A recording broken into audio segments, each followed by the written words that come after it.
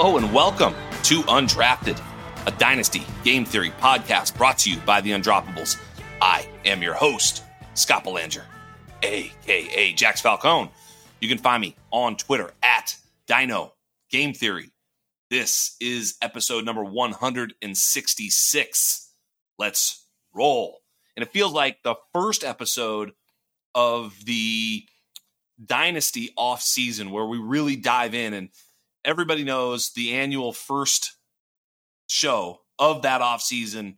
I'm always joined by Felix Sharp. So I've got Felix who's going to be here in just a moment, but just wanted to give a couple shout outs to our team at the Undroppables. Amazing stuff going on right now. I got to tell you, so many cool things going on at the Undroppables. Obviously the site, we just recently did a 2-round mock draft.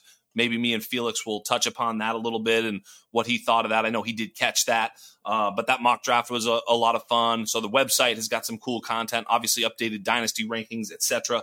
My anatomy series, I've got some of it done. It's about ready to drop pretty soon, probably by next week.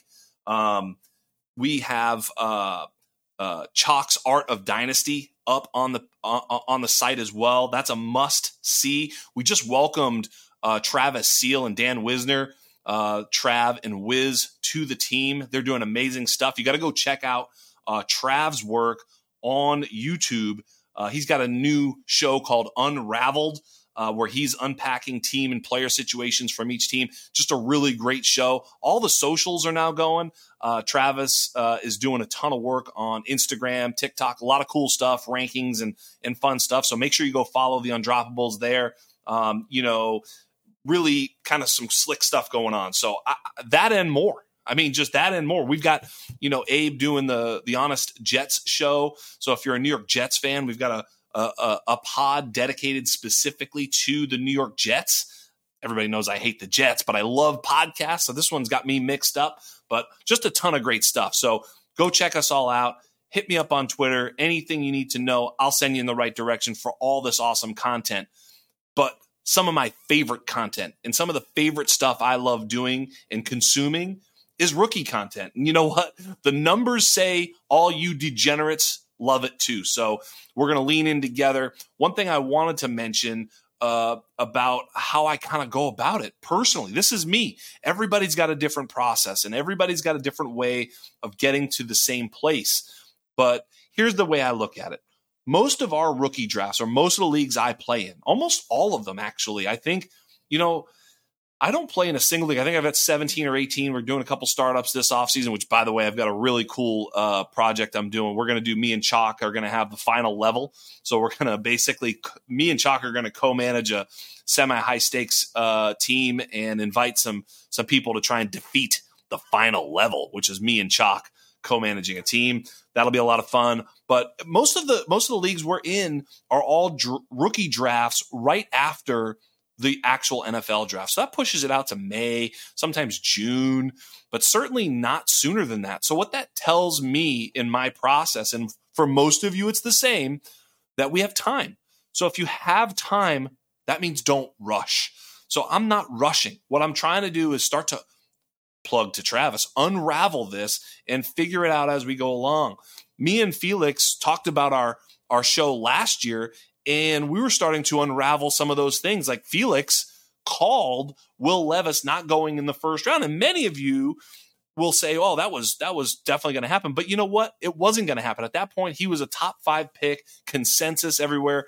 And you start to hear these perspectives from smart people like Felix, and you start to unravel it.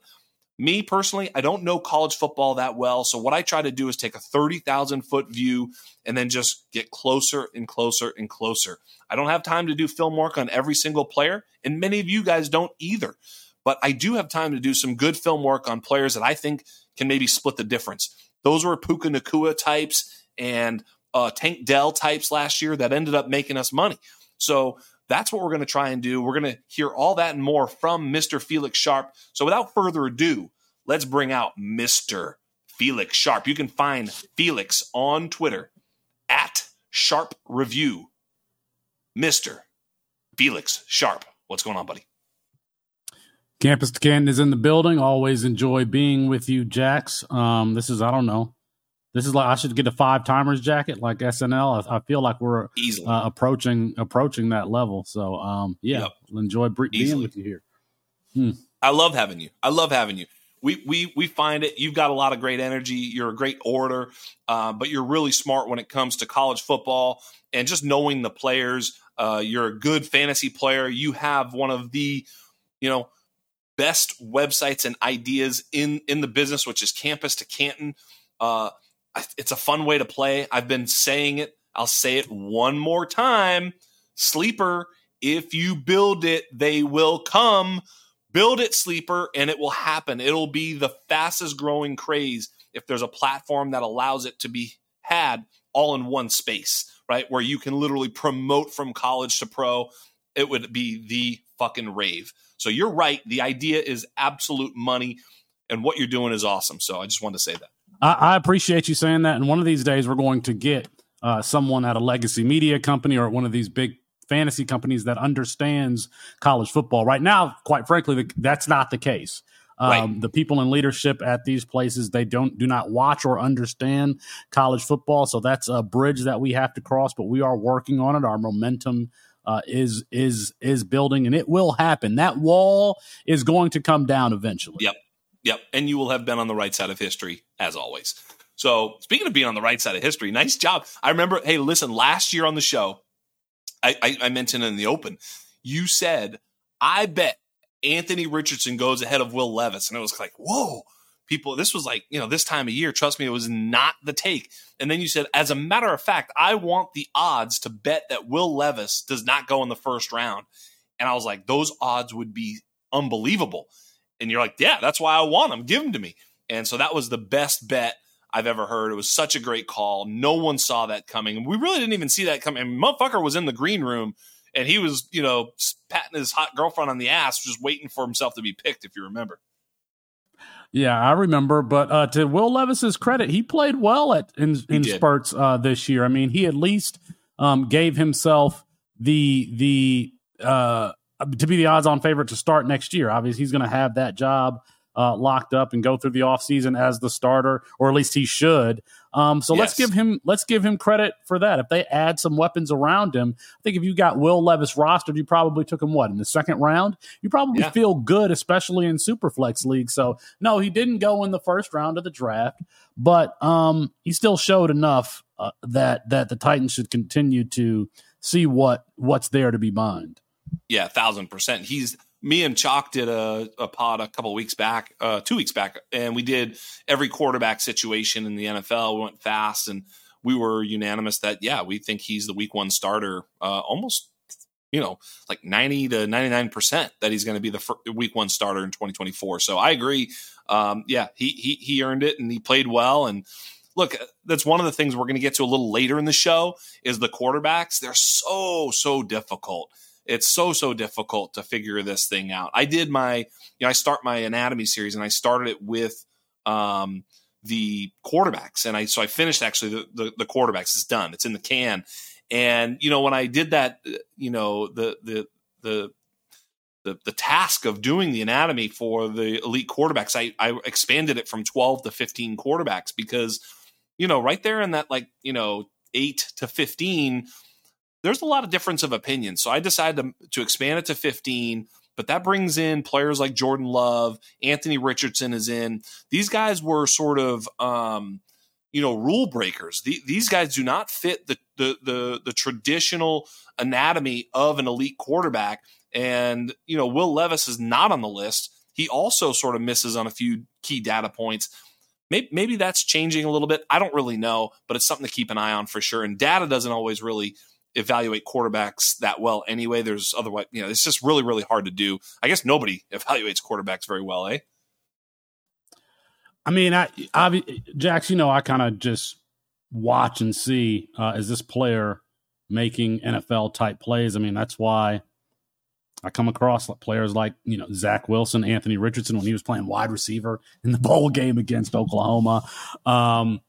Jake Haener, and some guys that we're going to talk about tonight, because I don't care what level of football it is.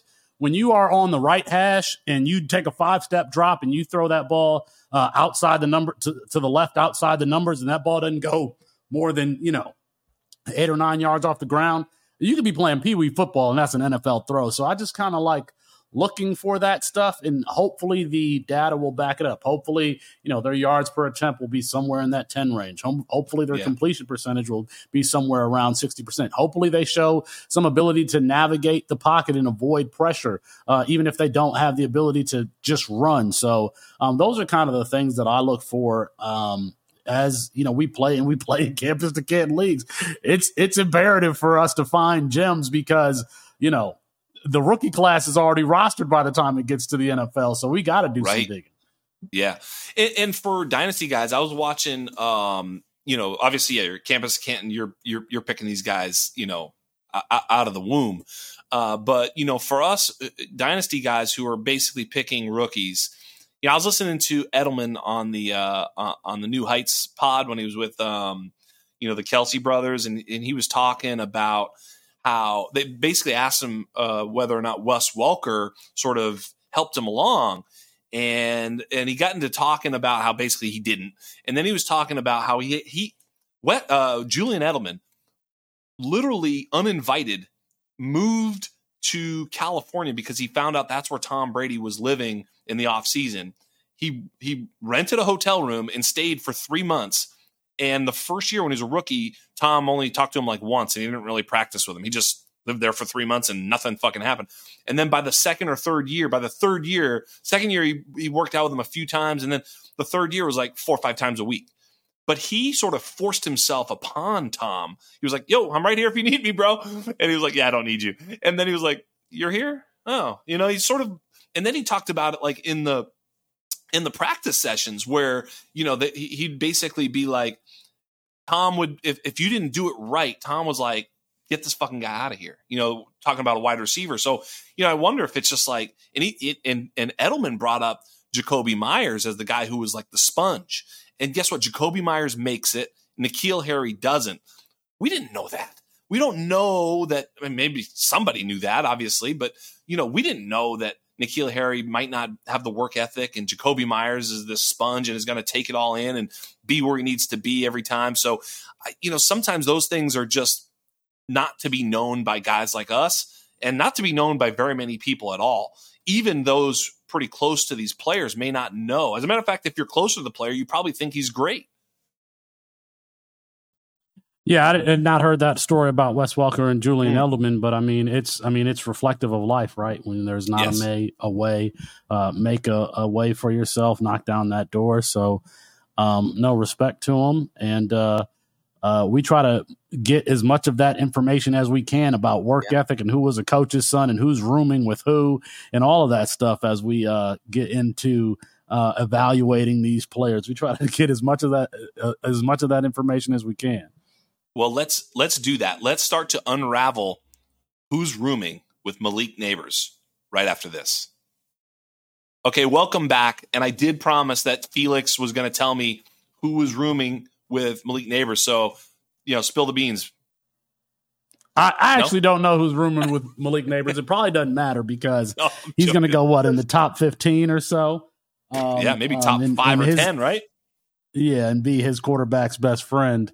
Who can do a little bit of everything coming up. It's funny because he was a polarizing player coming into this season for us. Was he a jack of all trades and master of none?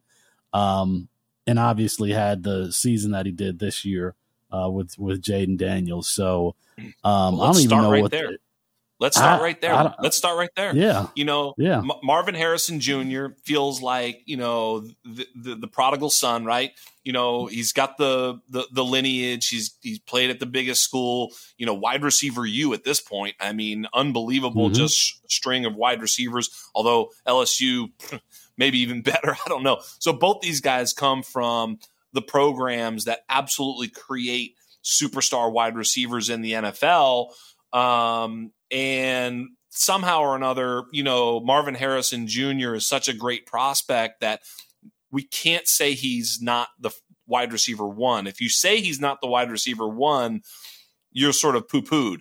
Now, I would just go back and say that I'm not comparing him to Jerry Jeudy. I'm just saying when it was Jerry Jeudy was the wide receiver 1 in that class, I remember, everybody loved Jeudy. I was a CeeDee Lamb wide receiver 1 guy, but there was probably some people who really liked Justin Jefferson and were probably shot down for reasons that don't need to be discussed right now. But the point of the matter is we learned from our history that the order of these prospects is not known as how they're going to actually be ordered when they're in the pros. We get it wrong. Consensus gets it wrong every year. And so ultimately that's what we're trying to figure out. We obviously know that both these players are really good. I guess what I will ask the question is Malik Nabers sort of closer to the wide receiver 1 or closer to the wide receiver 3 in this class? No, he's closer to the wide receiver 1, and I'll tell you why. Because what Marvin Harrison Jr. is going to do is he's probably going to line up in the boundary, and he's going to run your posts, he's going to run your digs, he's going to run your goes, and that sort of thing. Malik Nabers has more versatility to his skill set, and it's funny that we mentioned Justin Jefferson because if you remember at LSU, you had the 2 outside wide receivers in Jamar Chase and Terrace Marshall. And Justin Jefferson was the slot wide receiver. Yes. And now, obviously, he plays everywhere on the field. And that's exactly what Malik Nabers can do. In addition, like, if you want him to play the slot and make a tough catch over the middle, he can. If you want him to do the back shoulder, again, even though he's not like somebody with long arms and, a huge catch radius, he can do that too. So I think the versatility of his game, that as good as Marvin Harrison Jr. is, you're not going to line up in the slot. So because of that versatility, Malik Nabers is closer to wide receiver 1 than he is to wide receiver 3. I love this take, and I've been feeling this a little bit because of Malik Nabers' versatility. His versatility is a skill, and certainly in the NFL, lining up in the slot, whether it's Amon-Ra St. Brown, CeeDee Lamb, obviously CeeDee has been great. Justin Jefferson lines up all over the place. The sort of alpha predators, at the wide receiver position generally move around a bit so that they can create their mismatches so they can be targeted, at 150 to 170 times a season. And, Puka Nacua, another player who seemingly is lining up all over the place and running all the different routes. I just wonder if maybe, I don't know if I'm going to have the guts to pull the trigger on Malik Nabers over Marvin Harrison Jr. As a matter of fact, I don't even know if I'll have the guts to trade down from the pick that is Marvin Harrison Jr. to pick Malik Nabers, but I do feel myself tending towards that direction and sort of starting to feel that way about these 2 prospects. And I don't know. I don't know. We look back in 3 years and go, imagine that Malik Nabers is the Justin Jefferson of this class and Marvin Harrison Jr. is, I don't know, the T. Higgins or something. I'm just saying, like, that's well within the range of possibilities. Yeah. Thank you. Yeah. That's a good comparison, but if we're in rookie drafts, Marvin Harrison Jr. is probably going to go 1 or 2, right? Yep. And then if you're in a super flex league, I think that the 3 quarterbacks are going to go next: Jaden Daniels, Drake May, Caleb Williams. And so you're looking at the earliest, like what, 10, what is that? I'm not good at math. 105 for yeah. Here's the thing. In our rookie mock, I had the 102 and it went Caleb and I picked Marvin Harrison Jr. with the 1.02. I started thinking about it. This is the gameplay or game theory in my mind is like, if I'm getting Amon-Ra St. Brown or Puka Nacua or CeeDee Lamb or Justin Jefferson, Jamar Chase, Garrett Wilson in Marvin Harrison Jr., that's a 1st or 2nd round startup pick. Like as long as he doesn't fall flat, I feel like his floor is super, super high, right? In other words, the perceivable floor is maybe, like you just said, a Nico Collins, T. Higgins type of player, which would be, okay, a 3rd or 4th round startup pick. Whereas a Drake May, Jaden Daniels could be, Zach Wilson, Trey Lance, all these quarterbacks that bust in the 1st round. And it's like, for safety, I think Marvin Harrison Jr. has that. In a super flex league, obviously these quarterbacks value is sky high, and you really have to think twice. But gosh, could you imagine having drafted, Josh Rosen over Justin Jefferson? It would hurt. Yeah, it would. And I'm trying to think. So we got Caleb Williams going number 1. And do the Cardinals have the 2nd pick? Or are we talking about pairing? No, Washington. Washington. Yep. Yeah, Washington's probably then the go Patriots, quarterback. and then the Cardinals. God, that's Well, let's hope Marvin Harrison Jr. doesn't end up with the Patriots. Dude, don't do it. They're gonna take Marvin Harrison Jr. then like Michael Penix in early round 2, and it's gonna be like just. Well, I would like that. I would like that. I mean, Michael Penix Jr. is the perfect pairing because you need a quarterback who's not scared. Because sometimes Marvin Harrison Jr. is going to be quote unquote covered, and you have to throw it in his catch radius. Yeah. And what did Michael Penix Jr. What has he done since 2020 is throw to Ty Fryfogel's back shoulder, to Rome Odunze's back shoulder, Jalen Polk's back shoulder here recently. So I don't know what your feeling is on Michael Penix Jr., but if you got him in the second round and you paired him with Marvin Harrison, I think that you can do worse, skill, right? Yeah, it complements what Marvin Harrison does well. Yeah, I don't know. Just talk regular football here. If you're the New England Patriots, and let's just say it goes fucking Caleb Drake May, right? Do you have the gumption to pick Marvin Harrison Jr. and bypass the quarterback, which is just a huge need, and just say, we'll figure it out? Like, do you have the balls to do that? I don't know. Is it more of a Kirk Cousins type?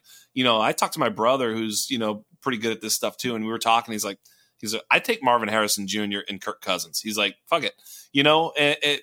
Because you're just unsure about those rookie quarterbacks, and you got to win now defense. You put a couple weapons on the offense, draft some offensive line in the second, third round. You might be okay. I mean, that might be a pretty good team, to be honest.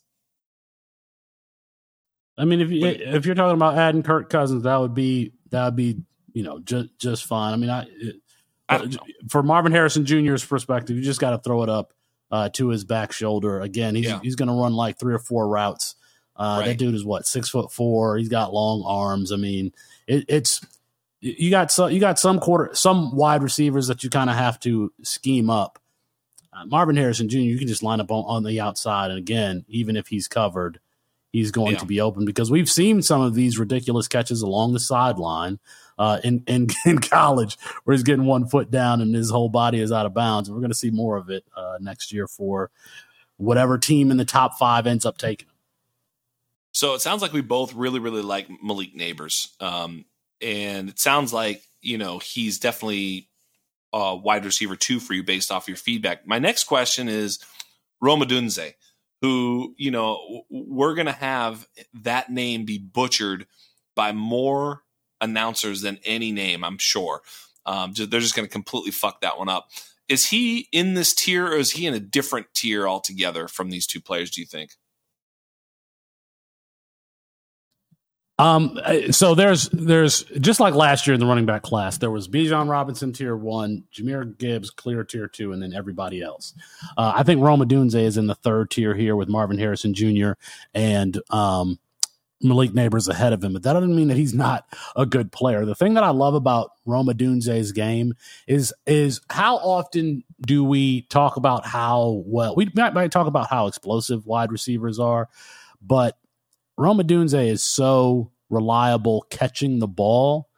And what I mean by that is some of these balls that are thrown over his head or that cause him to contort his body and, make acrobatic basket catches. He can do that. He's super reliable. He has sticky hands.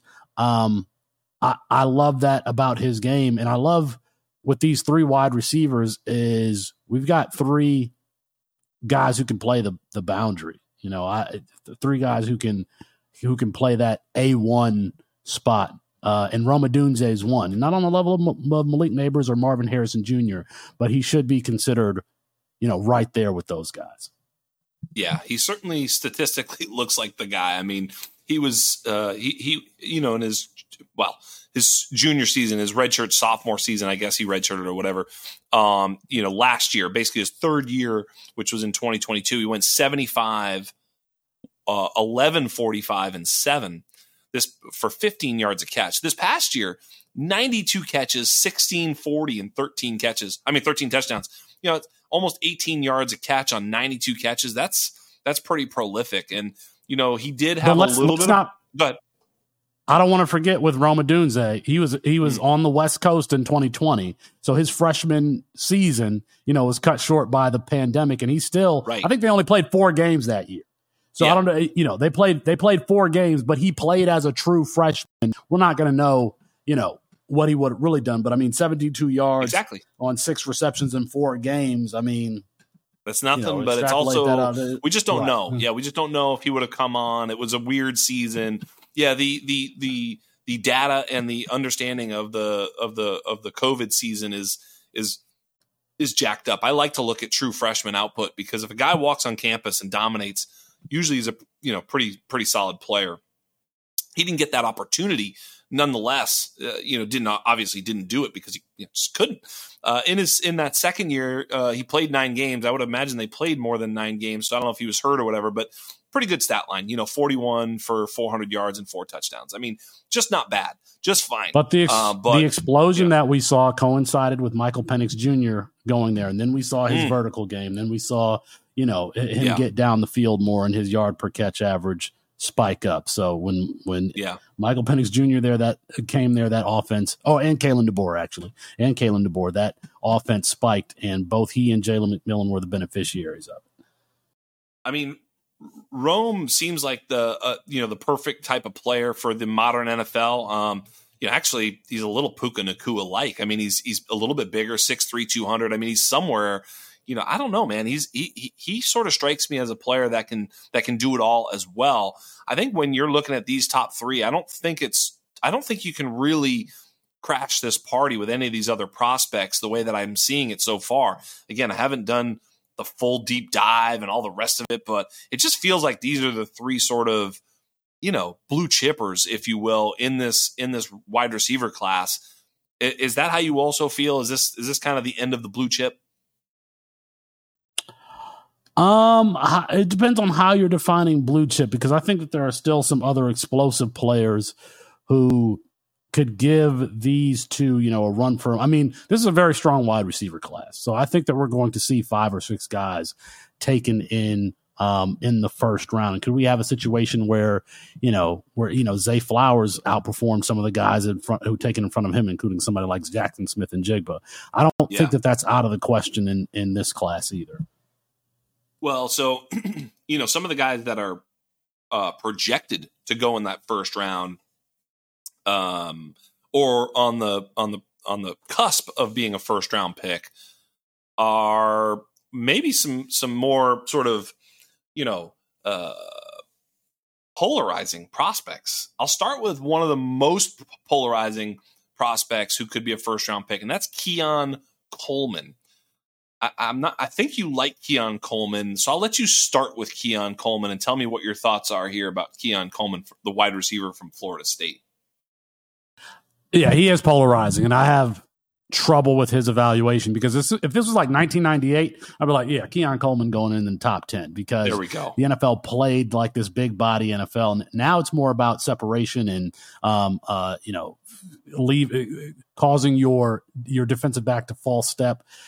Keon Coleman is a little bit of a throwback, Yeah. He reminds me somewhat of N'Keal Harry, because we had these guys who were 6'3", 215 pounds back there returning punts. We see some of these ridiculous catches, but it's really the route running that wins in the NFL now. It's not a whole bunch of these acrobatic catches. And I was having this conversation with Matt Waldman, telling him that I have Keon Coleman rostered in a lot of places, because, he went to Michigan State. He played basketball there.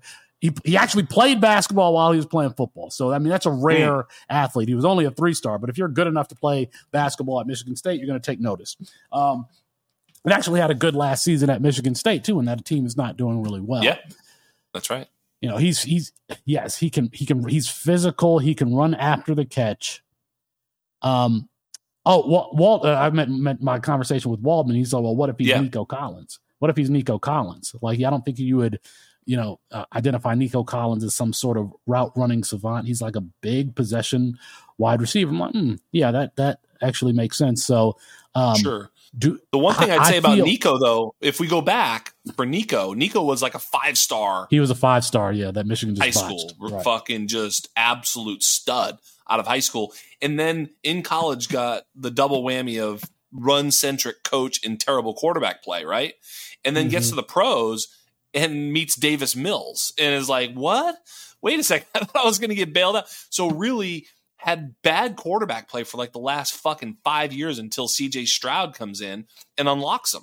And so, I was on Nico toward the end of the season. I was on Nico this year, especially because toward the end of last season, he was getting targeted by terrible quarterbacks. So he was earning targets, and Nico, that 5-star pedigree, the really run-centric, awful quarterback situation. I think it was Donovan Peoples-Jones was there too, and kind of got, we weren't sure what we had there. I think, look, Keon Coleman feels like, to me, this is just what I'm seeing at the beginning. I don't know. I can change my tune. I am ready to be wrong, but my feeling here is this is going to be a hard pass for me. And, I wasn't this far out on Quentin Johnston just because I thought Quentin had maybe some of that like big slot type of thing where he could be like a run after catch kind of, but I was still a little bit more like Quentin Johnston felt a little bit more like Laviska Shenault maybe, and I was like, not so sure about this one either. And with Keon Coleman, you're right. I do feel a little N'Keal Harry or outside clasher guy that really just never is going to be able to run the full complement of routes and isn't athletic enough or sort of, prolific enough to be this sort of lid lifter. So I'm very, very dubious of Keon Coleman, and especially if he does kind of get the draft capital, because that means he's going to be like a mid to late first round pick in your rookie draft. At that point, I would be trading back to try and get a prospect that's very similar to him, or in my eyes, better than him at a cheaper cost. Think trading back from Quentin Johnston to Jaden Reed last year. Yeah, and some of those highlight reel plays I think might push Keon Coleman up the real NFL draft board. I mean, he had the one-handed catch against Syracuse. He had the big game to start the season against LSU. I think that made him some money. But when you look at his statistics overall, and you look at his statistics overall, I mean, he was not really a dominant player. And the wide receiver on the other side, Johnny Wilson, dealt with a lot of injury this year. So, from a skill set perspective, from a statistical perspective, I had some hesitation there. He was definitely a player, and I do have him rostered in a bunch of places. I was trying to move off of him to get, a NFL player, an established NFL player, just wasn't able to do so. But he, as far as consensus goes, from what I can tell, I think I'll be a little bit lower because there are some players, and I hope we're going to get to them. There are some players we're going to get to them. Yeah, they have the explosiveness and separation. And let me get to the next guy, because here's what I think is I wasn't sure. This was Troy Franklin was my guy that I was kind of getting excited about. And then I saw just recently a poll on Twitter where they were like basically picking this spot, and Troy Franklin actually won the spot over, Ad Mitchell, Brian Thomas, and Xavier Worthy. That was a 4-man sort of poll, and Troy Franklin won to be the next player drafted. So he's starting to work his way into consensus wide receiver 4 territory. I was hoping to get Troy Franklin at value. Now, if you're having to pay up, I get a little bit more nervous about him as a prospect. I know that sounds crazy, but it is. I don't hate players. I hate ADPs. What do we think about Troy Franklin? Because one thing we do know is he's going to run fast. Yeah, he is going to run fast. It's funny. We are now at the point Campus Canton has been around long enough that we've evaluated some of these players since they were freshmen. And I remember distinctly remembering taking Troy Franklin in a June mock draft before his freshman year. And what you saw in his high school tape was some of these screen passes and just lots of speed and burst after he catch something around the line of scrimmage. Jet sweeps. He reminded me a little bit of Deshaun Jackson. He's taller but same kind of build as Deshaun Jackson. What do I think of Troy Franklin? Yeah, you mentioned he's going to be fast. I would say that he would be a candidate to be the fastest wide receiver at the combine. Run a sub 4.4, probably sub 4.38. I think that there's a possibility for him to hit that. He is, and I don't mean this as like a pejorative, but he's on the Marquez Valdez-Scantling spectrum of player. Again, no, I'm talking about somebody who's going to stretch the field. I think a lot of his routes are going to be vertical routes. I don't know if he's going to be the one that makes the tough contested catches like we mentioned with Rome Odunze, Malik Neighbors, Marvin Harrison Jr., those guys. Right. But he's going to keep your safeties honest. And cornerbacks are going to be scared of, losing the deep game to him. So he could catch the ball. There's space between him and run after the catch that way. Not the physical player that somebody like Malachi Corley is. But I love when players have an elite trait. That makes me feel comfortable. Some sort of trump card that they can always use to win at the next level while they develop the other aspects of their game. And Troy Franklin has it in the vertical game. In the vertical game, he just does. So if you're saying that you would take Troy Franklin over Keon Coleman, I'm probably right there with you. Oh, I'm definitely taking Troy Franklin over Keon Coleman, me personally, right now, if I had to draft, for sure. That being said, though, here's where I go with Troy Franklin. Like, number one, when we talk about the anatomy of, and you mentioned if it's 1998, Keon Coleman over Troy Franklin all day long, it's not even close, but we're not in 1998. We're in 2024, but you're absolutely 1,000% right. The changing of the position is changing what we're looking for. We're looking for guys a little bit more like Troy Franklin. My question that I start to ask in my own head, and maybe you can sort of chime in, is like, I start comparing Troy Franklin to a guy like Jordan Addison. And I say, okay, he's probably faster, but he's probably not as nuanced, but like, is he close to, I haven't done the film work on him, so I don't know. Maybe you haven't either. I don't know.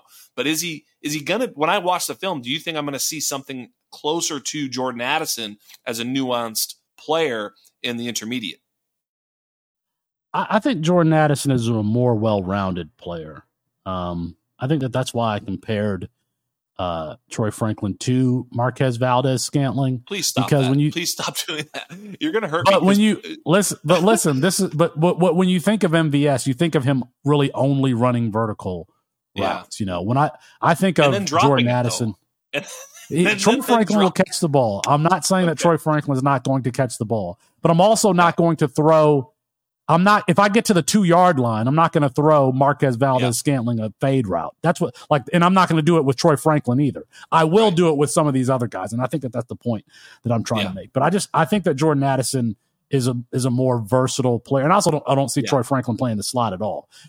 I think that Jordan Addison can line up at all three positions. Troy Franklin is going to be a flanker, or you're going to somewhere where he's going to stretch the field. I don't see him, being as versatile as Malik Neighbors, where you bring him inside and ask him to make that tough catch while taking a hit from, Brian Branch or some nickel or linebacker over the middle.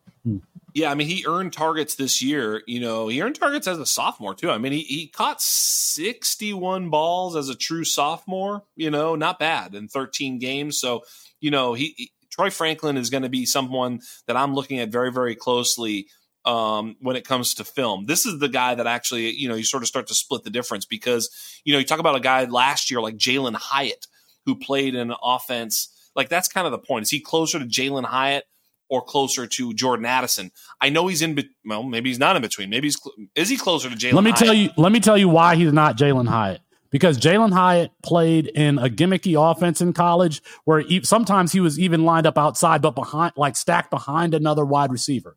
Troy Franklin has excellent press moves off the line of scrimmage. That should not be, an issue for him. Now that's in college. He is a little bit thinner, but as far as so strength might be an issue. He has to get stronger to get off the line. But as far as his footwork and quickness and in stacking corners, that's not an issue for him. That is not something we saw with Jalen Hyatt. I even traded Jalen Hyatt for right in the midst of his Biletnikoff Award winning season because I didn't believe in him. I do believe in what Troy Franklin can do.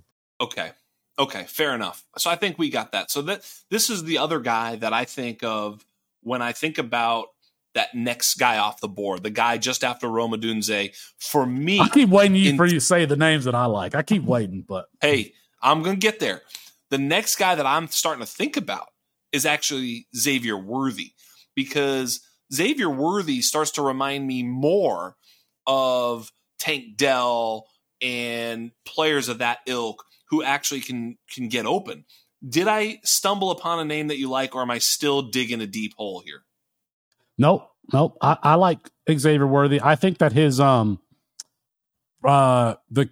consensus opinion on Xavier Worthy has kind of faded back to kind of what I expected. Like after that freshman season, he had a freshman season that is right up there with Mike Williams at USC, Rondell Moore at Purdue. Just explosive player. And he can run double moves. He can make you look silly. He's really small, but he has a terrible time catching the ball. He has a terrible time. He's going to drop. He's going to frustrate players because he does drop the ball. But he's going to have those routes where he's got like 7 yards on a cornerback and everybody's standing up and he'll catch them and he might drop some of them. You saw his yards per catch average drop in his junior and sophomore years because Quinn Ewers was not really good deep, and that is where he really excels. Is deep. He should be fewer touchdowns, fewer yards per catch in his sophomore junior season. Yeah, I just tend to think like is Xavier Worthy one of these Tank Dell, Zay Flowers types where we're going to be excited for him as a sort of a, they're fast enough to get deep, right, to make plays downfield, but also skilled enough to catch bubble screens and run after catch, little flat routes and try and get speed to the edge.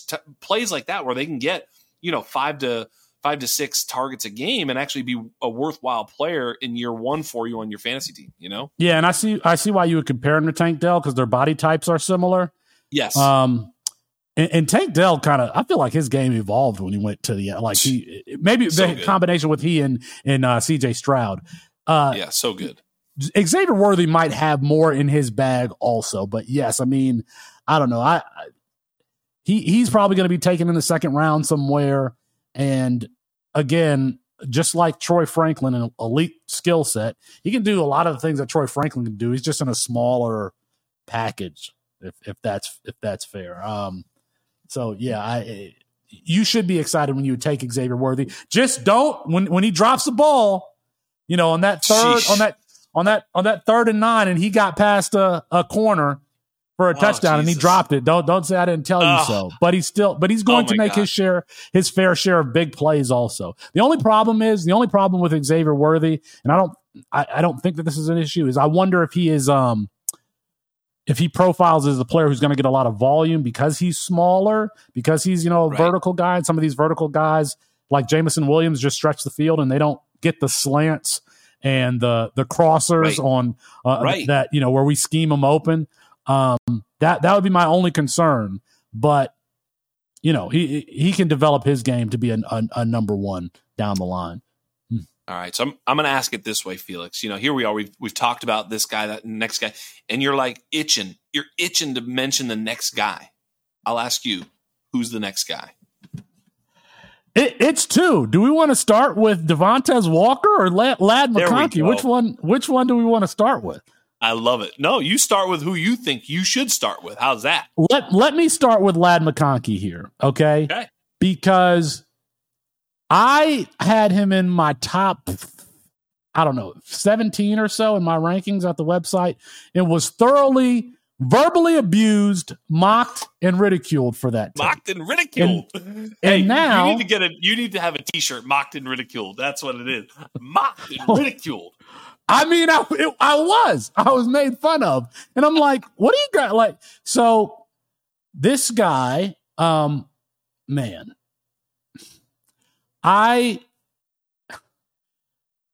sorry. I know I'm supposed to talk here, but I'm trying not to use hyperbole. He can play all three positions. Yeah.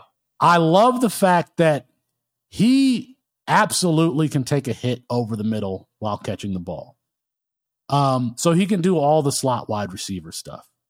I think people are going to compare him to like, Hunter Renfrow because he's white. Yeah. Because he's white. Right. Because he's white. This dude is closer to Malik Neighbors, in my opinion, than he is than he is Hunter Renfrow, because you can line him up on the outside and you can throw the back shoulder to him, and he has great body control to come back for the ball. But and I said this in June, the thing that separates him is he will lose cornerbacks on double moves. And we saw this year, he had this viral moment, I think it was against Tennessee, where he cooked somebody for a touchdown. I'm not going to say the name, but he moves. J.J. Watt's, I'm going to just give you some clues. J.J. Watt's former teammate, Soaring Eagle Casino, 131.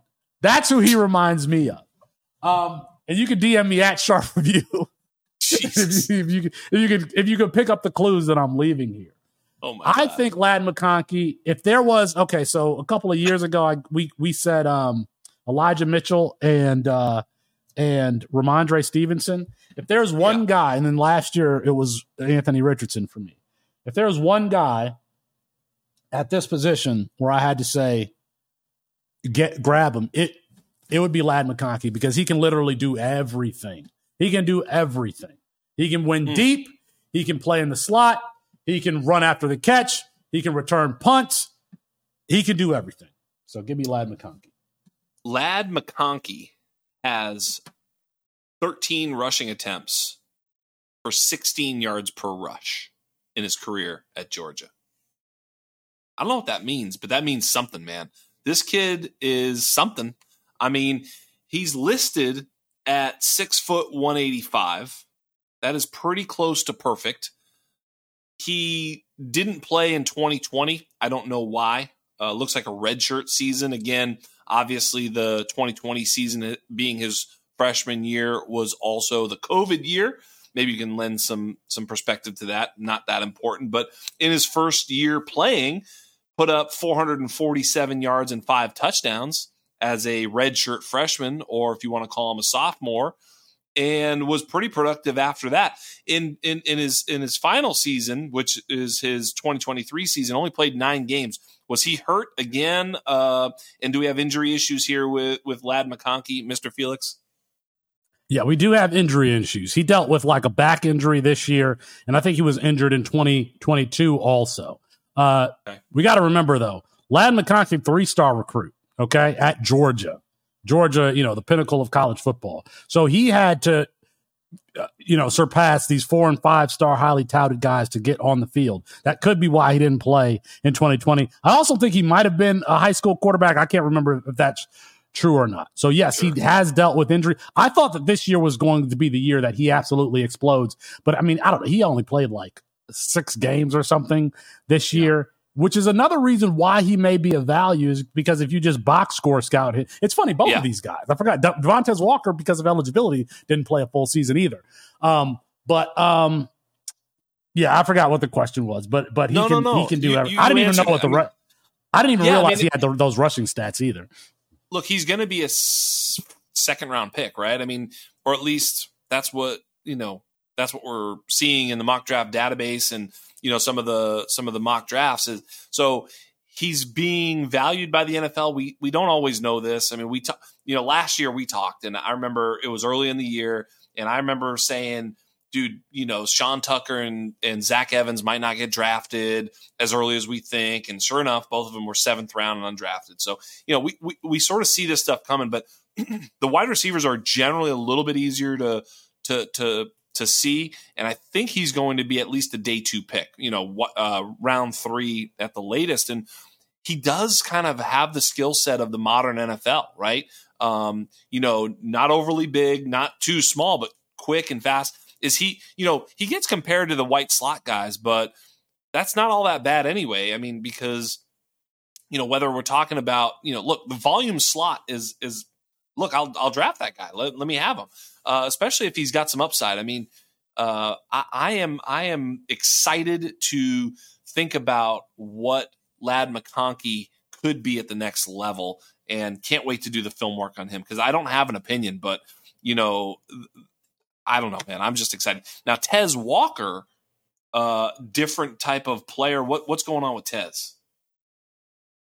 So I I don't know how people, if they follow college football, but Devontae Walker transferred from Kent State this past offseason to go to UNC. Kent State is where Deion Sanders took the head coach to be their offensive coordinator. So Tez Walker last season was playing in that offense that Shedeur Sanders is throwing the ball in.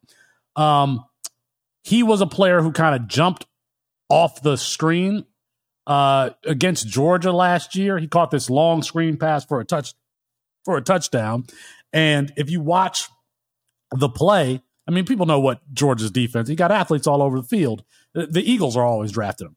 This dude is outrunning this secondary, right?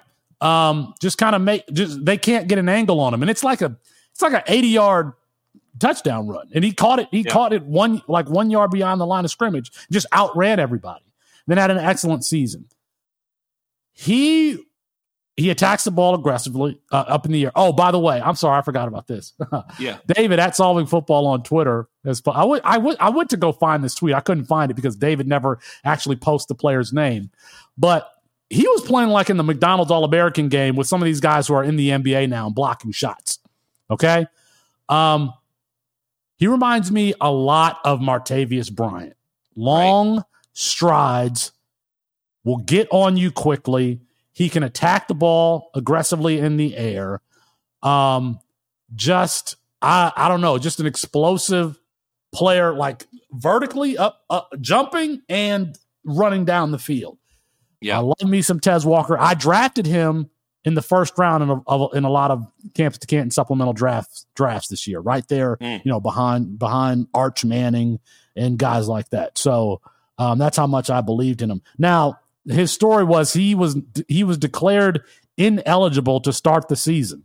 So he did not get to start this season with UNC and then was declared eligible like halfway through the season. And Jax, I don't have the stats in front of me, but you look at what he did as soon as he got on the field, he was balling. He was Drake May's number one target, just like we thought he would be. And I think that he has the ability to be a number one target at the next level, where I'm not sure that Xavier Worthy will be. I'm not sure that Troy Franklin will be. I think Devontae Walker will be. So I don't know where consensus is on Devontae Walker, but I would probably be higher on him than most. Well, our boy Kyle Larson, who is right there with you, drafted him at like the 108 or something like that in our draft. I know Kyle likes to make some statements with his picks and drafted a couple of your boys, one of them being Tez Walker. So he walked on the field and in his first 3 games had 6 and 11 catches and went for 43, 132 and 146 yards, had 4 touchdowns in those 3 games. So sort of walked on and made it happen for North Carolina mid-season, which you're right, does say a lot because, I mean, if he was ineligible, they're like, they're moving on without him. So for him to sort of walk onto the field at North Carolina and put up those types of numbers, for sure, he must be a pretty good little player. So yeah, man, Tez Walker. Let me ask you this: it's a strong wide receiver class, and in my opinion, it's strong not because of some of these guys who might sneak into the first round like Keon Coleman and Troy Franklin. It's strong because of players like Malachi Corley out of Western Kentucky. I'm getting there. Devontae Walker out of UNC, Lad McConkey out of Georgia. It's these guys who might be taking on day 2 in the second or third round. To me, that make the depth really exciting. So Tez Walker and Troy Franklin are similar players. Would you say so? They are. Yeah, they are. Yeah. But I would, if I got to the 2, this is a great way to make this comparison, because if I got to the 2-yard line and I needed to play, I don't have a problem throwing that ball up to Tez Walker. He's aggressive. He's probably 6'2", 6'3", somewhere in there, whereas Troy Franklin, not as physical at the catch point, and a little bit smaller, a little bit thinner. So that's probably why. So do you think, like, straight up in a vacuum, you and I are running a football team, we're the Kansas City Chiefs in the second round. We have a pick and both these guys are on the clock. Troy Franklin, Tez Walker, you're picking? Yeah, I'm taking Tez Walker. Like, I'm not just because he can do everything that Troy Franklin can do and a little bit more. Could be wrong. Now, Troy Franklin is going to run a faster 40 time, but Devontae Walker should be in the 4.42 range. Yeah. Sub 4.45. Yeah. So I'm taking Tez. Okay, no, that's fair. That's why I asked the question, because it sounds to me like as I start to uncover this, that these are two very similar players in terms of utility, but maybe you find that Tez can do a little bit more than Troy Franklin. And look, to your defense, Kyle took Tez over Troy Franklin in the mock. When I took Troy Franklin, and then we tweeted about it, everybody was like, Troy was the best value, and it's like, well, maybe he was, maybe he wasn't. I don't really know. But certainly consensus would say that Troy Franklin over Tez Walker. But as we start to uncover it, who knows? Maybe Tez is a better player. But, yeah, very, very interesting. The ADPs and where they land and all the combine stuff, we're going to have to start, figuring out who we like. But my chip might be moving towards Tez with Felix, saying so. And consensus, it's always dangerous because, last year you had Bryce Young over C.J. Stroud. I think C.J. Stroud might have been your number one quarterback, but generally speaking, consensus. Yeah, generally, so I'm giving you that credit. And then wasn't Justin Love in the same class as Trevor Lawrence and Justin Fields? Do I have that wrong? No, he was the year before that. Jordan Love, you said Justin, but you didn't mean it. Yeah. Jordan Love. Yeah, but still, like nobody thought that Jordan Love was going to have the season that he was. He shouldn't have been a first round draft pick. It was a mistake by the Green Bay Packers. So, we know this stuff to a certain extent, but we have no idea how it's going to play out 2-3 years from now. So I have no problem taking my shot on guys that I believe in. I need to capitulate to the Jordan Love hive, because I had been poo-pooing Jordan Love for so long that, they really need to hear it from me. And they deserve to hear it from me. I bend the knee on Twitter. I'm gonna go ahead and say that Jordan Love did great. He was great. And now, he was in the Joe Burrow draft class, right? So Joe Burrow, Jordan Love, mid to late first, and then Jalen Hurts in the second round, by the way. Pretty good little draft class for quarterbacks. But I'm here to say that, like, one of the things that happened is that, we talked about this last year when you were saying that, oh, you don't like Anthony Richardson. Remember this last year? And I said, I was listening to you. I just said that he statistically does not fit the mold of an elite quarterback in the NFL. There's no sort of comp for him successful in the NFL with what he's done in college. That does not mean that he can't be great. As a matter of fact, as I started to do more film work, as I started to do more deep dive in terms of his pressure to sack rate, which was great, his just general sack rate, even though you were saying that he was playing, this is Anthony Richardson now, playing behind a bad offensive line with not very good weapons and bad coaching. It's like, okay, this is a kid who's not taking sacks. Maybe that does explain a little bit of the lower completion percentage, as he's letting go of the ball. We'd rather see an incompletion than a sack. He's, of course, a rushing savant with his body and speed and athleticism. So I was open to Anthony Richardson, and then he's picked fourth to Indianapolis with Shane Steichen. Look, he was my quarterback one in Dynasty Superflex drafts when it was all said and done. I had it Richardson, Stroud, Bryce at the very end. But before everything, when I just did my sort of work, if I were an NFL team, there's no doubt about it. On wax, I was taking C.J. Stroud first overall. I couldn't even understand not taking him first overall. And only after the draft, when, because here's the thing, data says that the 1.01 in the real NFL as a quarterback, it is a data point. That means that maybe they're seeing something we're not. So it started to make me think a little bit twice about the C.J. Stroud stuff, but no. C.J. was the absolute best, prospect that I could tell. And it was from the film work, man. You saw it. It was just like, he's just dotting people. And I'm not so sure I see that from anybody in this class. I don't see C.J. Stroud yet. Of course, again, in the infancy of my film work with that as well. Do you see, while we're here, do you see a C.J. Stroud-like technician from the pocket in this draft class? And that includes Caleb Williams. No. C.J. Stroud's nickname might as well have been Dot. I think when he was at the combine, he called himself a ball placement specialist.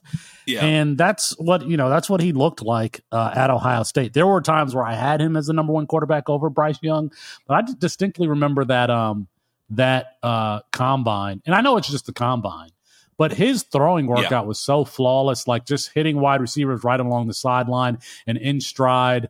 And we did see that at Ohio State, being able to be so accurate in the intermediate and deep parts of the field. Now, your question was, is there somebody like that in this draft? No, absolutely not. Right. We have some talent, but not comparable to, different games than CJ. Different games. I agree. Yeah. I mean, yeah. And that's what's kind of interesting. I mean, if you can trade the 1.01 and get yourself CJ Stroud, obviously you got to do that. I don't think that's a hot take at all. But I think a lot of people might feel otherwise, that they're getting a higher ceiling player in Caleb, which may be true, but geez Louise, I would take the found money right now for sure, and definitely take CJ over the 1.01. I don't think that's even necessarily breaking ground, but I do think there's some leagues where that might be a question. I don't know, or an opportunity. So certainly jump on that. Yeah, CJ's the man. I would 100%. Yeah, I would 100% have CJ Stroud over the 101. And I just wanted to make this point about CJ Stroud. He's also winning. Like, his style of game is probably going to age. I think I don't know if I said this on your show in the middle of the year or somebody else's show, but we're going to, like, you have a kindergartner. If you have a child in kindergarten, it's going to be until they graduate high school where CJ Stroud's no longer playing at an elite level. Like, he is going, because his game is going to age very well. What I mean by that is he doesn't rely on his legs.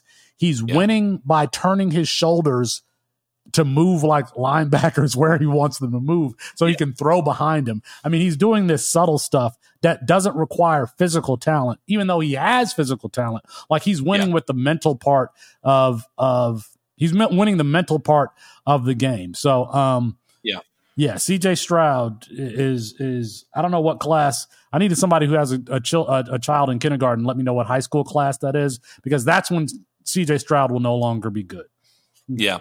And I said it last year. You might appreciate this. I don't know if I said this to you, but I said from impulse, meaning the mental decision to deliver the ball to a certain spot, from impulse to ball on hands, he has the quickest release I've seen in a long time. A lot of times people think quick release is like when the throwing motion starts or whatever, but to me, it's like from the impulse of decision to throw it there.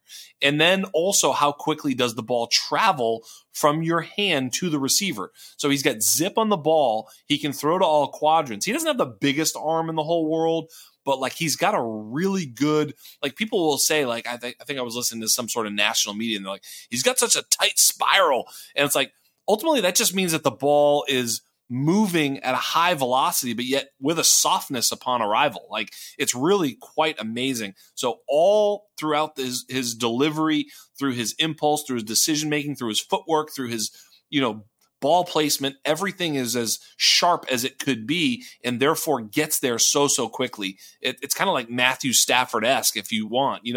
Stafford just the ball is on you, and that allows for these guys like Puka, Kupp, and Calvin Johnson back in the day to have these big seasons, because the delivery is just so quick. And we're seeing those same types of results with the Houston receivers, Tank Dell, Nico Collins, even Noah Brown. Damn it. So this is the type of delivery that you see from very, very rare players, and CJ Stroud has that.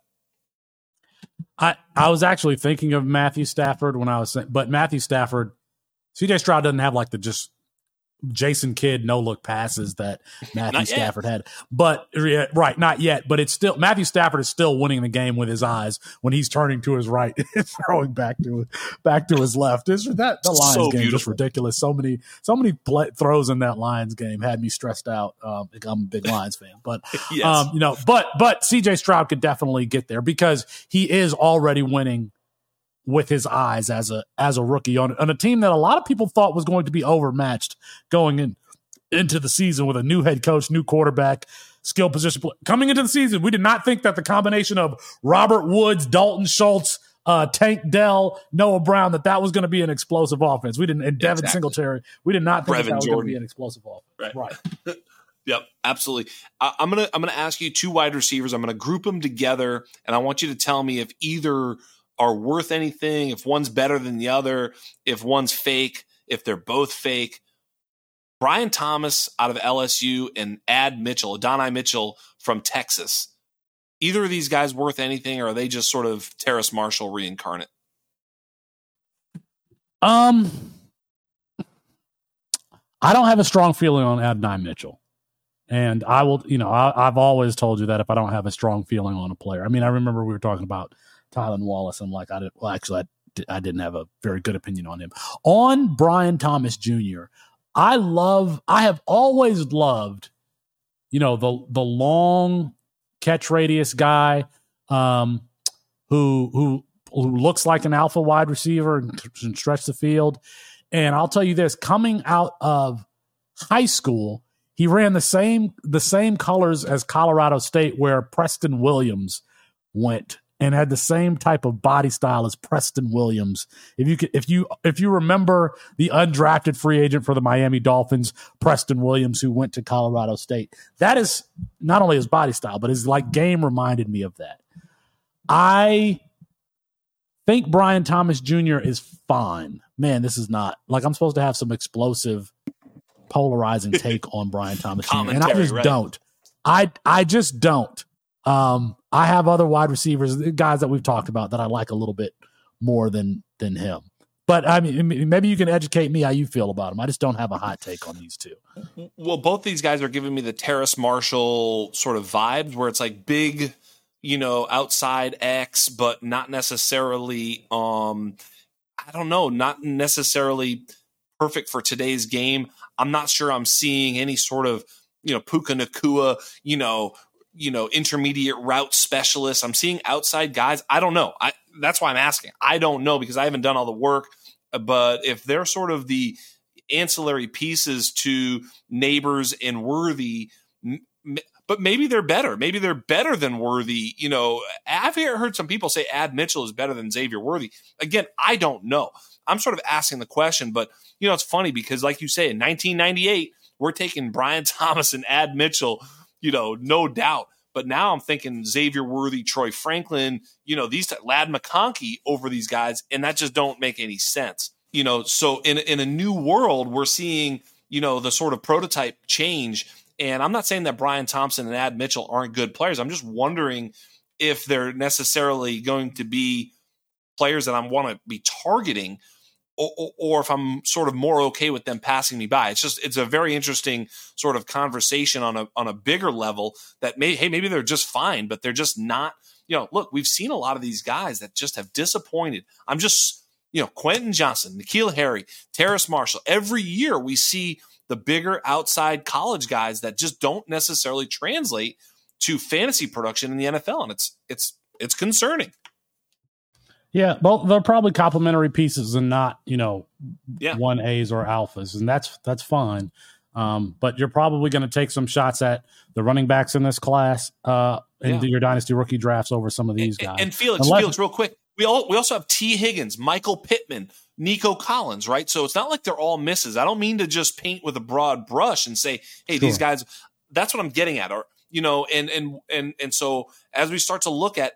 And this is the thought process that I would have if I'm a dynasty player thinking about these rookies. Don't fall in love for no good reason. Just think about what separates a guy like Michael Pittman, T. Higgins, and the guys like Laviska Shenault, Terrace Marshall, N'Keal Harry, right? We need to start looking at those types of players. Maybe even go back, do some film work on both of those types of players and see what was winning for these guys at the college level. What's translating? I don't know. It's not like I'm sitting here saying, oh, don't worry, listen to me, I've got it all figured out. But what I am figuring out is that some of them hit, some of them miss. I'd rather be on the right side. I certainly know that Jonathan Mingo was a fade for me. Care to guess who the Jonathan Mingo of this class is, Mr. Felix Sharp? Oh, the Jonathan Mingo of this class. Is it Xavier Leggett? Bingo. Oh, Bingo. Man. Do you agree, or what? I posted something. I said, you need to tell me a damn good story to tell me why Xavier Leggett had 4 years of less than 200 yards receiving, and I'm supposed to take him seriously. Man, I went to look for. Okay, it's rare that somebody just catches us off guard in like the college fantasy space. What I mean, like somebody that we had just not heard about, didn't have ranked, and they just explode the way he did. Right. And I've looked, and I don't have a good explanation other than that the fact that he was designated as an athlete. So not because he played quarterback his senior year, and he ran for like 2,000 yards and only passed for like 800. So it's not like he was a great quarterback. But I see him listed at 6'3", 227, and he plays like he's 6'3", 227. He goes up and he gets the ball. He's hard to tackle. He's physical, and I'm like, I could have used you on some rosters. A few years ago. Where'd you come from? He's gonna be in the draft on some C2C leagues, right? Yeah. Oh yeah. Like, he should be. Like, if he wasn't, because he's gonna be. In other words, like when you're C2C, you have your college team. He's not on your college team, so like the draft for the NFL side is like nobody. There's nobody there, but he's gonna be in that draft. He's gonna be the 101. Yes. I will tell you the difference between he and Jonathan Mingo is like we knew who Jonathan Mingo was, because so Lane Kiffin has been that head coach. We like Lane Kiffin, wide receivers, Elijah Moore, some other guys, and so we're kind of looking for opportunity in those spaces. And you look at Jonathan Mingo's profile and his body type, like, oh, we might have something here, and then we just realized we didn't. So when the NFL draft kind of caught up to him and said he was good, I think the college space thought that was funny. It's different because we did not know who Xavier Leggett was. Like we were not looking at South Carolina for offense. Now they do have a wide receiver named Juice Wells who transferred from James Madison, who's very good, and he was injured this entire year, which is part of the reason why Xavier Leggett broke out. But when you watch Xavier Leggett play, I mean, you got to if you just watch a highlight tape of Xavier Leggett from this year, it kind of has to make you excited, I feel like. I mean, if you just dropped in and say, well, let me see this guy play, you would be excited. It's not like a whole bunch of gimmicky stuff. He's hard to bring down. He will elevate above corners, and he's huge. I'm not out on Xavier. You are. I can't be. I'm like, I want to understand why. Like, why did it take this long? I don't have a good excuse for it, but I'm not totally out on him either. This is like a test case. He is. Yeah. Now he looked like a man amongst boys because he's like 22 years old. He'll probably be 23 when the season starts. He is. Yeah. But what is Tank Dell? Tank Dell's an older player too. Don't you dare compare Xavier Leggett to Tank Dell. I will. Tank Dell was also very explosive in college and very productive. So for 2 years at least. So all right. So here's the guy I want to ask you about. There's a couple, man. You're right. This wide receiver class has some intriguing players. The third round, it's funny because we found Puka and Tank Dell in the third round. There may be. Look, I don't know. Some of these guys are going to get pushed down. Like Xavier Leggett is going to push Ladd McConkey to me or something, right? Something. But couple guys I want to talk about. Number one is the other guy at Washington, Polk. What is it? Jalen Polk. Is he any good? Yeah, Jalen Polk is good. But when you say the other guy of Washington, you should be talking about Jalen McMillan, who was injured this year, but also declared for the draft. So So the two outside wide receivers were Roma Dunze and Jalen Polk. And the inside. Do you think McMillan's better than Polk? Yes, I do. Okay. Yes, I do. If he was healthy this year, you all wouldn't be talking about Jalen Polk. I think he's better. Whatever you. I don't understand why people love slot wide receiver. Jackson Smith-Njigba was just a slot wide receiver. Jalen McMillan can do anything that Jackson Smith-Njigba can do. Now, does that mean he's going to be the 15th pick in the draft? No, but he didn't go to the school with the Buckeye on the side of his helmet. So, short area separation and explosiveness, that's what you want from a slot wide receiver. That's what Jalen McMillan can do. Now, again, he was injured this season, which allowed Jalen Polk to have the season that he did. But Jalen McMillan, a very good player in his own right. He was in Roma Dunze's class. They were freshmen together. So if Jalen McMillan falls, maybe he's this year's, value at the end of the second, beginning of the third of dynasty rookie drafts because he is a very good player. He is a very good player in the fact that it was a toss up at one point who was better between he and Rome Odunze. So, and it's just the injuries caught up to Jalen McMillan. So, okay. What about Corley, the kid from Western Kentucky? I heard you mention him a few times, and I like what I've seen on a limited basis too. What's going on there? Somebody who's a wide receiver who's built like a running back and plays like a running back. You know, he does not have the vertical game, but is going to be very tough to tackle. I'm not going to call him, you know, Deebo Samuel, but Deebo Samuel's physicality is the trait that kind of makes him the player that he is, and that's Malachi Corley. If Malachi Corley might have a Senior Bowl invite, I'm not exactly sure, but I would. He does. Yeah. Oh, he does. Okay. Okay. So the one-on-ones are going to be important for him. You know, how does he separate? How does he look against guys who when I say he's built like a running back, I mean, he kind of looks like MJD a little bit to me. So can he get off? He's like a Devin Duvernay to DJ Moore somewhere in there. Yeah. That's a good. Yep. I think he's smaller than DJ Moore, and definitely probably not as explosive, but just as physical. No. Yeah. I'm just saying, like in the you know, if you love him, ceiling to floor type of thing. The other guy, okay, fair enough. So the other guy I wanted to ask you about is every year we get the Darren Waller, Chase Claypool. Chase Claypool historically looks like my take that he should have been a tight end was right. He probably should have changed to tight end. Elijah Higgins this past year moved to tight end, might have a future. Johnny Wilson, the other wide receiver that you mentioned was injured, played alongside Keon Coleman, is a big dude. Maybe we should see him move to Kelvin Benjamin, former Florida State, guy who probably was a cheeseburger away from an offensive tackle, should have moved to tight end. Should Johnny Wilson, beef up and become an NFL tight end? I'm not a fan of Johnny Wilson. I kind of don't even think that he's even like NFL draftable. He might be like the next Auden Tate. Auden Tate who went to the same school.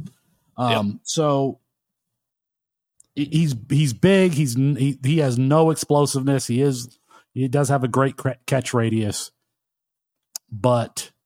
and he can squeeze the ball, but he's not built like a tight end. Yeah.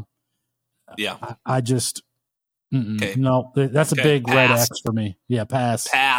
Okay, one of the guys that I loved was one of the Devi Darlings. Was kind of like projected to be one of the top picks in last year's draft when he was sort of a freshman and sophomore years ago.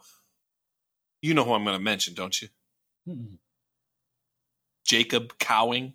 Yeah. Okay. Jacob Cowing was he was an elite prospect and then didn't come out last year, which was concerning.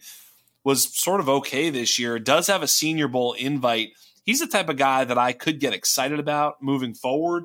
Are you at all interested? Can I interest you in a Jacob Cowing, sir?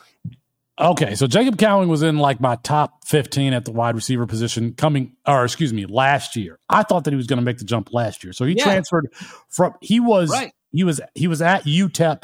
He was like a stretch slot wide receiver who did all the slot wide receiver stuff, but also made explosive plays down the field. And then at Arizona, bingo, is used just a little bit closer to the line of scrimmage. Yes. I think this, I don't have the statistics in front of me, but I feel like he averaged like 20 yards a catch when he was at UTEP and then came way down. I've got it in front of me. Keep talking. I'm going to back you up in a second. Keep going. Okay. This is the other thing about Jacob Cowing. Coming out of high school, we had him timed over like 21.4 miles per hour. Just from some perspective, in last year's freshman class, Nicholas Singleton was our top speed at 22 miles per hour. So, Jacob Cowing showed some explosiveness. I think that he's a competent college wide receiver who does not have an elite trait to rely on. But there's a lot of guys that you can call dependable college wide receivers. So I think that if he was that dude, he would have made the jump again last year, because he might be a class of 2018, or maybe he's not. Maybe he's 19, but he again an older prospect who I was excited about last year. But he was a freshman in 2019. You nailed it. Off the top of your head, Felix. Yeah, he was a class of 2019, freshman in 2019. Played 3 years at UTEP, and at UTEP was 18.4 yards per catch over 3 years, and was just dominant, in terms of, yards per catch, and then was 10.8. So went from 18.4 to only 10.8 yards per catch, only 9.4 in his final season at Arizona. So yeah, his yards per catch went down. His utilization became, close to the line of scrimmage, Zay Jones type player or whatever, as opposed to this sort of multi-dimensional downfield threat at UTEP. Very, very interesting prospect, transfers. And that wasn't his fault. Yeah. That was Arizona's offense and how they used him schematically. It's just that we saw how, and I should say, Jacob Cowan was also one of those college fantasy guys, kind of like Sky Moore, where everybody knew who that was because of how explosive he was at UTEP, a lower level of competition, scoring a lot of points. Yeah. No, that's it. I just wonder if he's any good. And, now he's a fifth-year senior, super, super scary player to draft in any sort of sense. But, we find these guys later in drafts, and, I wonder if he's worth a flyer. But generally speaking, we're looking at the running backs, and we'll shift there now. Running backs. Yeah. Boy, oh boy. Travion was my running back one. And, in our mock draft, I picked him at the 1.08. And then moments later, he declared for to stay in Ohio State. And I had to backfill with Jonathan Brooks later, in the draft, whatever. I just sort of put Jonathan Brooks at the 1.08 for him. But I'm wondering now, Travion to me was sort of for me, was a clear running back one. Whether or not the NFL saw him that way or not, who the fuck knows why he went back? If it was that he wasn't guaranteed a draft spot, or, the NIL money. There's a lot of reasons. I don't know. But he's not in this class. And so now I wonder, is there even a running back one type of player in this running back class? What say you, Mr. Felix? And I obviously knew you would ask me this, and I gave it a lot of thought. Yeah. And I think that there is, and I think it's Audric Estime. He's not going to be a sexy number one running back, but we need a competent interior rusher who can break tackles, right? Yeah. I think that he will test well in the straight line speed stuff, but terribly in the lateral agility stuff. And I don't know. We don't know what his potential is as a pass catcher. He's not going to be Jahmyr Gibbs, but he could be like an outlet used in the flat. And when I look at this running back class, so you got Jonathan Brooks, who's coming off a torn ACL. You got Blake Corum out of Michigan, who is just a great decision maker as far as setting up his blocks and pressing the line, but he's just smaller. Like if you could combine Audric Estime and Blake Corum, I would love that player, but you can't. So I have to pick, the 230-pound guy who I think that he has a shot to go in the second round. And I like when he gets to the second level, he is more likely to be able to break tackles from linebackers and safeties than some of the and be able to run away from people also than some of these other players. So I got you and I had a phone conversation. We were chit-chatting, and I comp Blake Corum to Kyron Williams, and you didn't hate it. Yeah. I don't hate it. He's a little bit bigger than Kyron Williams. His skill set is going to be, again, setting up his blocks and making the right decision. What some people call vision, which I think is a terrible name for what that actually is. If, vision is actually decision making from the running back. Like, how quickly can you process information to choose the right hole, to force linebackers to be sucked into the front line, that sort of thing. That's what vision is. And I think Kyron Williams is probably is spot on, because what were our expectations for Kyron Williams after the combine, like nil, and he got into a good situation and has made the most of it. I think that's what it would take for Blake Corum to become, an RB1. I think it's going to take the right situation, the right offense around him, and maybe, the second or third year of his career, if there's the potential for him to be a running back one, that's how it would happen. But here's a cool question. But I should say it's the same for like most of these guys. We don't have Bijan Robinson, Jahmyr Gibbs, Saquon Barkley, Nick Chubb in this class. We just don't. No, we don't. And that's why this next question is fun as hell. Ready? So the question is 2 years from today. 2 years from today. So not after next season, but 2 seasons from now. There is one of the players from this draft class is a top 5 dynasty running back. Unbelievable. Which one is it? It's a good question. It is a good question. It's a good question because the answer is probably nobody, right? But the question is, okay, if we can see ceiling and like, oh my God, no, this dude actually is dope. Like that kind of dope. Catches, passes, all-purpose skill set, the whole friggin' package. You have to pick one. Who is it? The natural answer is Braylon Allen because of his size-adjusted athleticism, his age. Braylon Allen's going to be 20 entering the NFL. But he does not play. Braylon Allen from Wisconsin, who's probably 240 pounds. He doesn't play like he's 240 pounds. Right.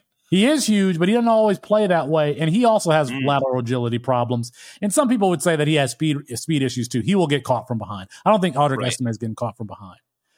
But, a guy who's really carried the load at Wisconsin, has been productive since his freshman season, a guy who came in at safety and then started playing running back. And by the way, he might not be great in the 40 or in the lateral agility drills, but squat, clean, bench press, all that stuff, he's going to make people look silly. He's going to do really well in the strength training. The body is there to be like a dominant downhill runner, but he doesn't always play that way. So if he can, but he's super young. So you talk about 2-3 years from now, he's only going to be 23 years old.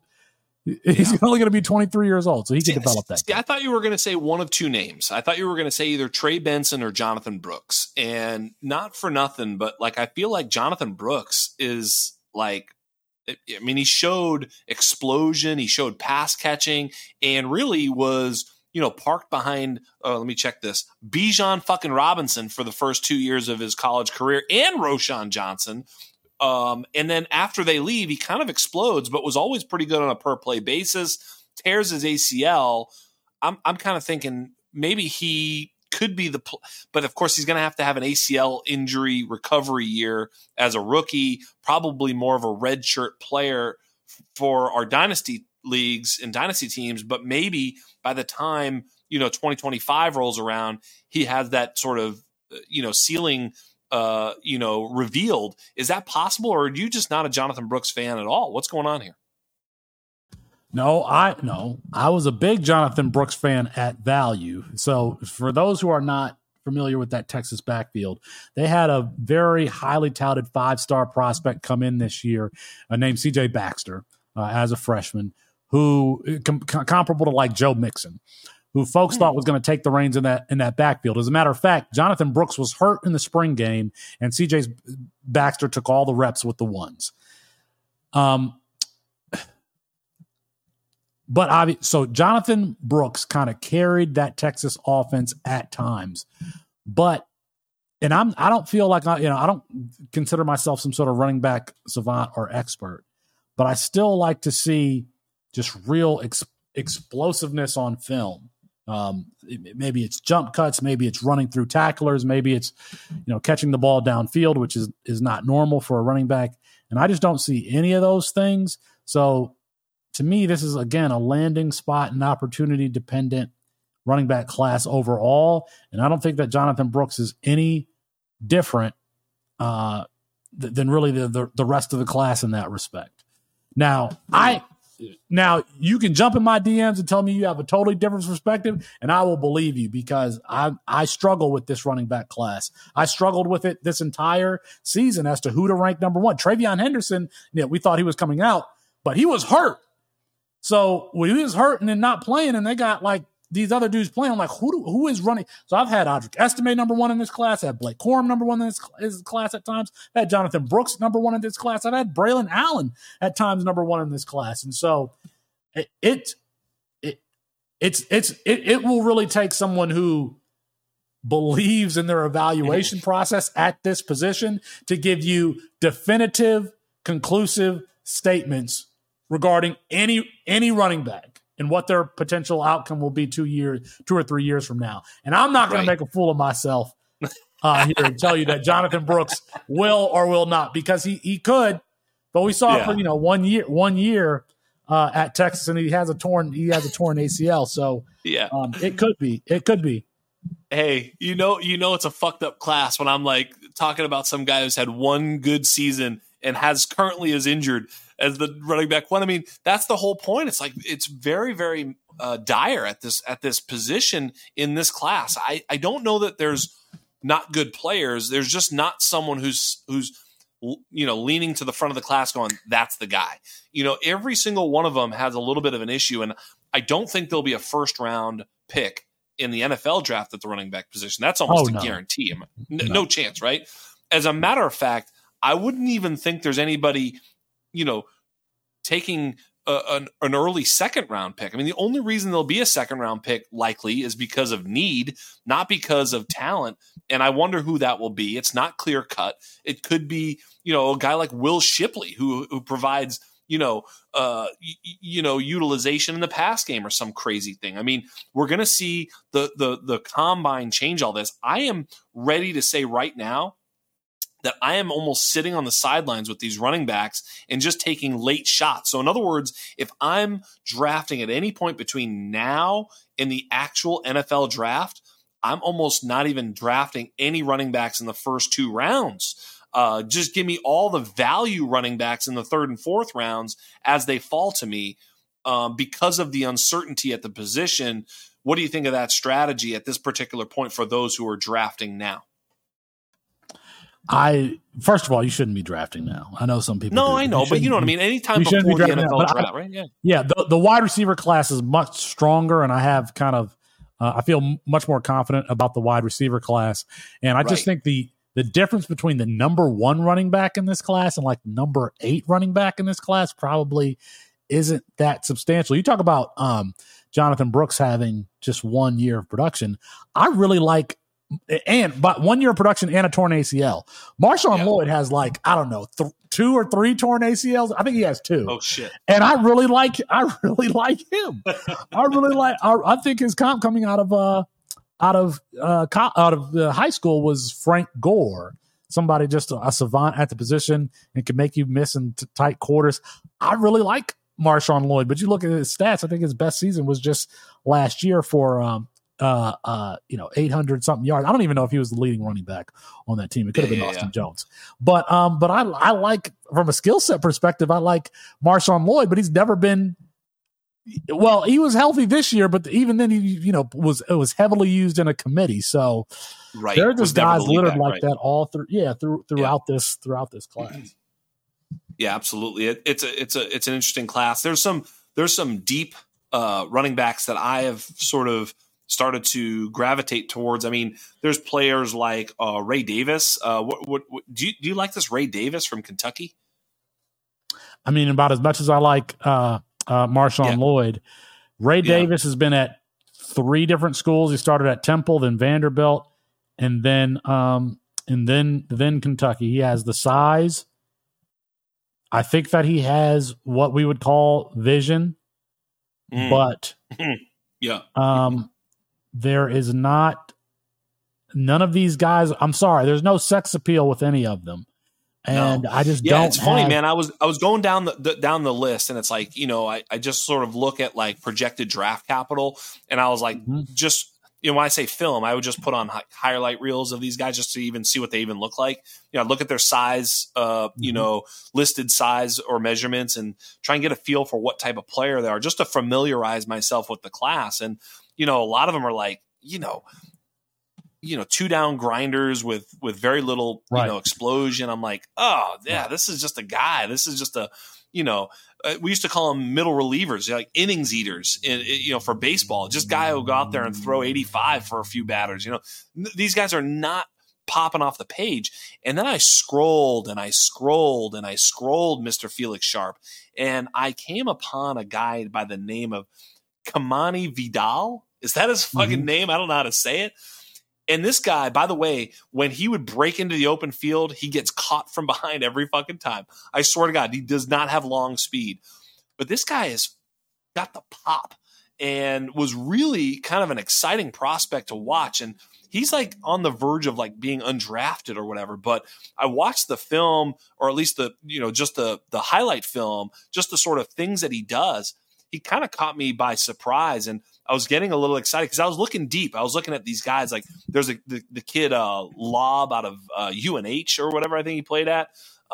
Frank Gore Jr., kind of an exciting player. Rasheen Ali out of Marshall. Like there's a lot of names. Cody Schrader out of Missouri. But a lot of these guys were sort of didn't necessarily get me too excited. But the two guys that did was this Vidal and then Blake Watson out of Memphis, another Memphis back.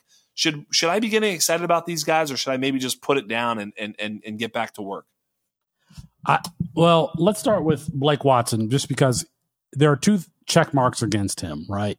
So he's a class of 2018, and he's not 200 pounds. Now that's not Kyron Williams was right there. Jameer Gibbs was like 199, but you got to have all these guys now. You got to have a special skill set to be that small and quite frankly that old. I don't think that Blake Watson is that guy.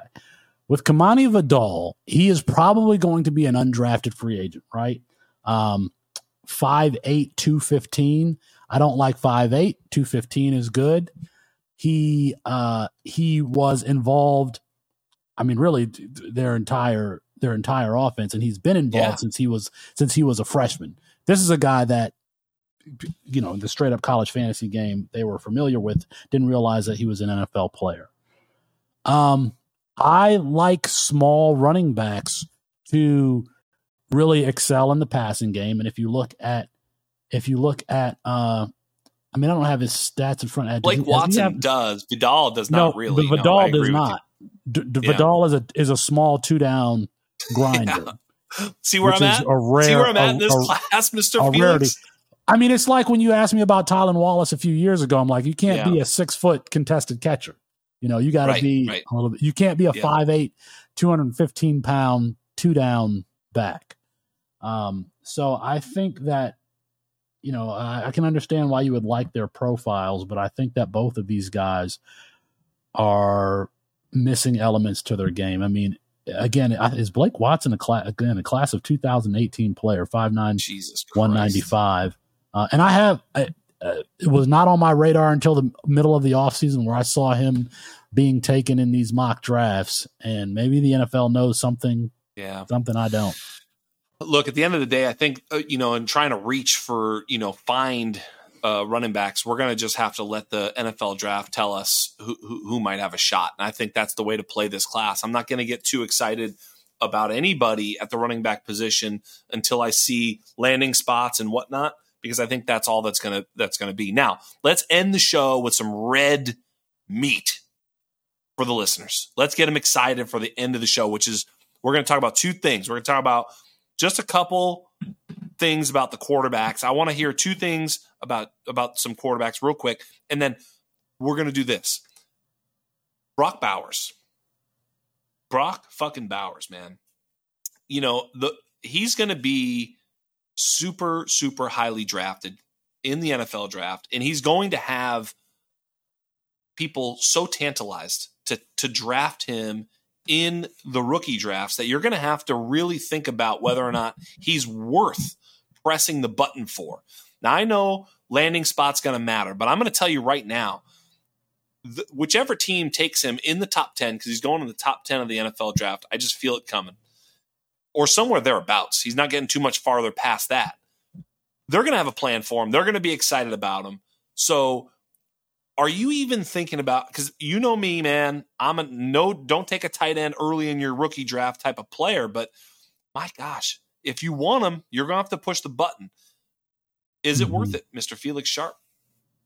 What are we seeing at the one? I mean, where are we talking? In the middle of the first round? He's gonna go early, dude. It's gonna be crazy. Look, the lowest he's gonna go. The lowest he's gonna go is 3 quarterbacks, 2 wide receivers, Brock Bowers, like 106. I mean, you're gonna have to push the button on him in the first half of your rookie draft. Mm-hmm. That position just doesn't score a lot of points, even if he's excellent, right? I mean, even if he's excellent, it's just excellent could be 700 yards and 4 touchdowns, something like that. Now, does that put you, over the top and get you an advantage over your opponent? I don't know if it does more so than the 5th or 6th tight end. I could be wrong on that. I don't. But the other thing is that if he does get that draft capital, he feels really safe, right? And it feels like they're going to have a scheme around him. But we thought that with Kyle Pitts, right? We thought that with Kyle Pitts. I'm probably not going to press the button on Brock Bowers that early, like not before.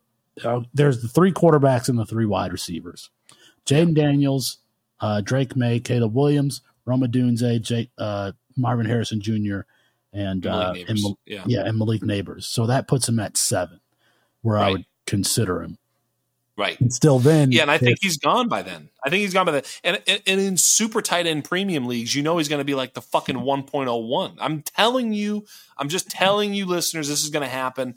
And I don't think it's wise. I just don't think it's wise because like you say, the upside is not Justin Jefferson. The upside people were saying about Kyle Pitts. I remember this was the commentary. What, you don't want to have 12 years of Travis Kelce? That was what I was told, why I was wrong to not have Kyle Pitts, in the top 2 or 3 picks of my rookie drafts, even in Superflex. And I remember saying, well, that's not what you're getting. You're very unlikely to get even 2 or 3 years of Travis Kelce anywhere along the lines. That's not what history tells us. Travis Kelce wasn't a fucking first round draft pick in his own damn, draft class. Neither was, Kittle, and neither was Laporta. So these guys don't. But come Eric from Ebron was O.J. Howard, Davis, Jermaine Gresham, O.J. Howard. David Njoku has just become good. In this last year. I mean, just because you're taken in the first round at that position does not mean you're going to come in and dominate. It still remains one position that is hard to transition. It's hard to transition. And that's not me and Felix saying he won't do it. That's not what we're saying. There's a chance, not a very good one, but there's a chance that he actually does, get there for you as a rookie or in the first 2-3 years. It's possible he's Laporta. That's sure, but it's not as likely as Roma Dunze will be, Chris Olave or something like that. That's right. All right. So there we go. So then you were talking about the quarterbacks. I've got some concerns, okay? Caleb feels like the 1.01. I don't think I can pass on him if I have the 1.01. Maybe I could be talked into trading the pick, but do you have any issue with that? And if not, we'll move on to the next question I've got. Do I have with trading the 1-on-1? Absolutely not. Yeah, or just having Caleb as the 1.01. I mean, are you concerned with Caleb, or are there any, I think we're nitpicking at this point. I'd almost like to move past it because I feel like he's the 1.01. Yeah, I don't have a problem with Caleb Williams. I do have a problem with the comparisons to Patrick Mahomes because I think that Caleb Williams is more Kyler Murray than he is Patrick Mahomes. Okay. Yeah, I think he's going to be a fine player. He's going to get a chance, and, we'll see if he works out. But, I mean, he's very likely to be the 1.01 in the NFL draft, and for that reason, sure, you're basically either betting for or against him being a success in the NFL. If you can, trade the 1.01 and get value back and whatever, okay, fine, do it. But that being said, I don't think that he's necessarily going to be this like supernova player that immediately is a top 5 quarterback in Dynasty. I don't think necessarily. I don't think he's excluded from that opportunity. I just don't think that that's, automatically where he goes. In other words, do you think Joe Burrow was a better prospect than Caleb, like type of thing, Man, that is so hard to say because there are such different players. Like my problem with Caleb Williams is the fact that he prefers the play to be out of structure, right? Yeah, and that's a problem. Yeah, and Joe Burrow can kind of do both. And that's why I compare him to Kyler Murray, who also seems to thrive in chaos more than he does from the pocket. So is he a better prospect than Joe Burrow? We listened to who's that GM for the Minnesota Vikings who was on the podcast. He said that he was. He said that he was like better than any prospect in like the last 20 years. Spielman. And the other thing is when people are comparing prospects, they might, especially at the quarterback position, they might only be talking about physical tools and not the mental traits. Aspect of not the mental aspect of the game. Caleb Williams we saw this with Bryce Young, right? Like Bryce Young, one of his best attributes was improvising, in college. And he would, get out of pressure and make throws down the field. The defensive ends are just as fast as Bryce Young, though, in the NFL, and it's going to be the same way for Caleb Williams. So when you say is he better, it's hard. Their games are so different that it's hard to even compare them. Caleb Williams, of course, has better physical traits. He has a stronger arm. He's faster. He can improvise and all of that stuff. I don't know. I just don't know that he's better. I don't know. I think I'd rather. I think that answers the question. No, that answers the question that it's hard to answer because I think that's right. I think that's right. And, Trevor was a better prospect, I think, than Caleb, although it's close. He's in that ballpark. So my point is he could end up being, a Kyler, Trevor type of value for you going forward, or he could end up being a, Herbert Burrow value for you, but he's not automatically like Patrick Mahomes. And I think that's dangerous to consider him that way. And I agree with you. The next guy is Drake May, who I think when we were talking earlier, the closest thing, in my brief study of it, the closest thing to a CJ Stroud type prospect, maybe Drake May, who does like to sit in the prospect and can throw dots. I don't think he's quite the prospect at all as CJ Stroud, but he's closest thing to it. Do you kind of agree with that, or am I pushing a little too far here? I don't want to compare them to CJ Stroud. I do like Drake May though because people would think that Caleb Williams is the rusher in this class, and I'm pretty sure Drake May has more career rushing yards than Caleb Williams does, and he's just like an excellent. True. Yeah, I'm 99% sure that is true. He's just an excellent athlete. And I don't know if it was this year because I was not paying as close attention, but in 2020, I was very impressed with how Drake May manipulated defenders, specifically in the red zone, just because that's an area where it's really tight, and he would do pump fakes and his shoulder moves to move folks off of their spot. I have seen clips of Drake May running prematurely away from pressure that scare me because that kind of reminds me of both Baker Mayfield and Mitch Trubisky.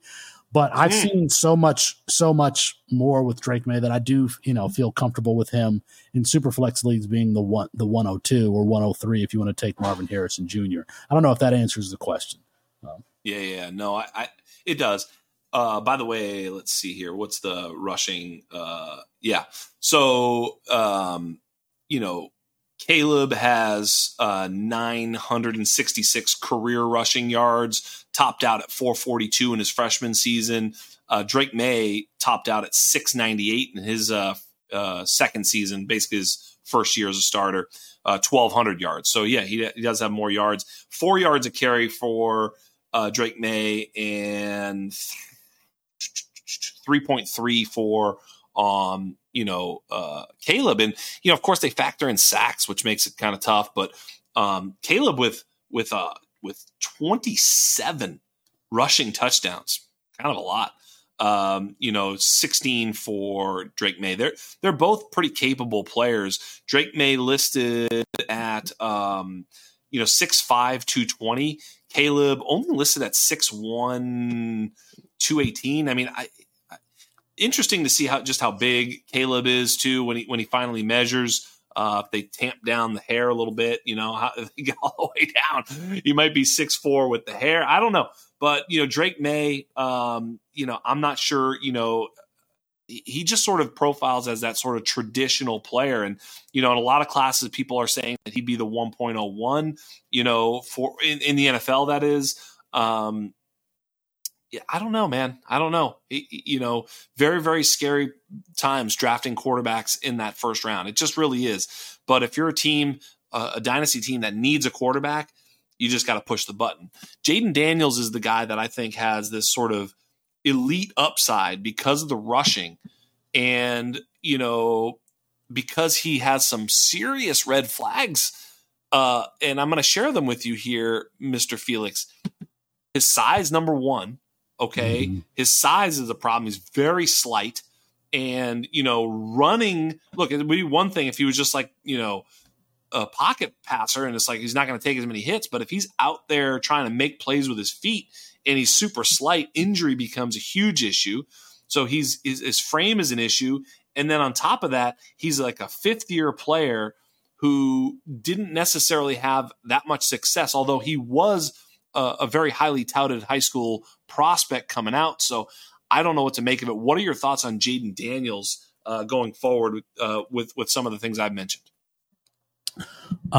He's played a lot of football, so you got to remember he was in Herm Edwards' recruiting class that included Brandon Ayuk. Oh shoot, there's some other players in that class that I'm forgetting. Rashad White, N'Keal Harry, Rashad White, Rashad White. So he was a highly touted high school recruit coming in and, kind of played well as a freshman, then just kind of plateaued. Yeah. But that rushing ability, man, he's like the Devonta Smith at quarterback because of his size. But I think don't you have to take the chance given the athleticism, and if he's taken in the top 15, that means the team has a plan for him. I don't want to miss out on the next Jordan Love, where we think we're smarter than the NFL, and just pass on a guy. And Jaden Daniels probably has a better tool set coming into the NFL than Jordan Love did. It's a guessing game at the quarterback position, but if he gets the draft capital, I think you have to take him because, again, he's going to have a very high floor, an extremely high floor because of what he can do with his legs. These quarterbacks, man, they're vexing as all hell. Well, Mr. Felix Sharp, you've given us a lot to consider, a lot to think about, and probably a lot of answers to the test. You've started to open up the book on this 2024 class. And we are ready to go from campus to Canton. I would not count out Michael Penix Jr. You poo-pooed him. But I didn't poo-poo anybody. You poo-pooed him to start this off because you said you didn't want your Patriots taking him in the second round. I said I'm scared. I'm nervous. You should be, but he is a roller coaster, somewhat of a player, but he has a very high ceiling, and he's tough as nails. He will get hit in the mouth and still deliver the ball downfield. He is aggressive.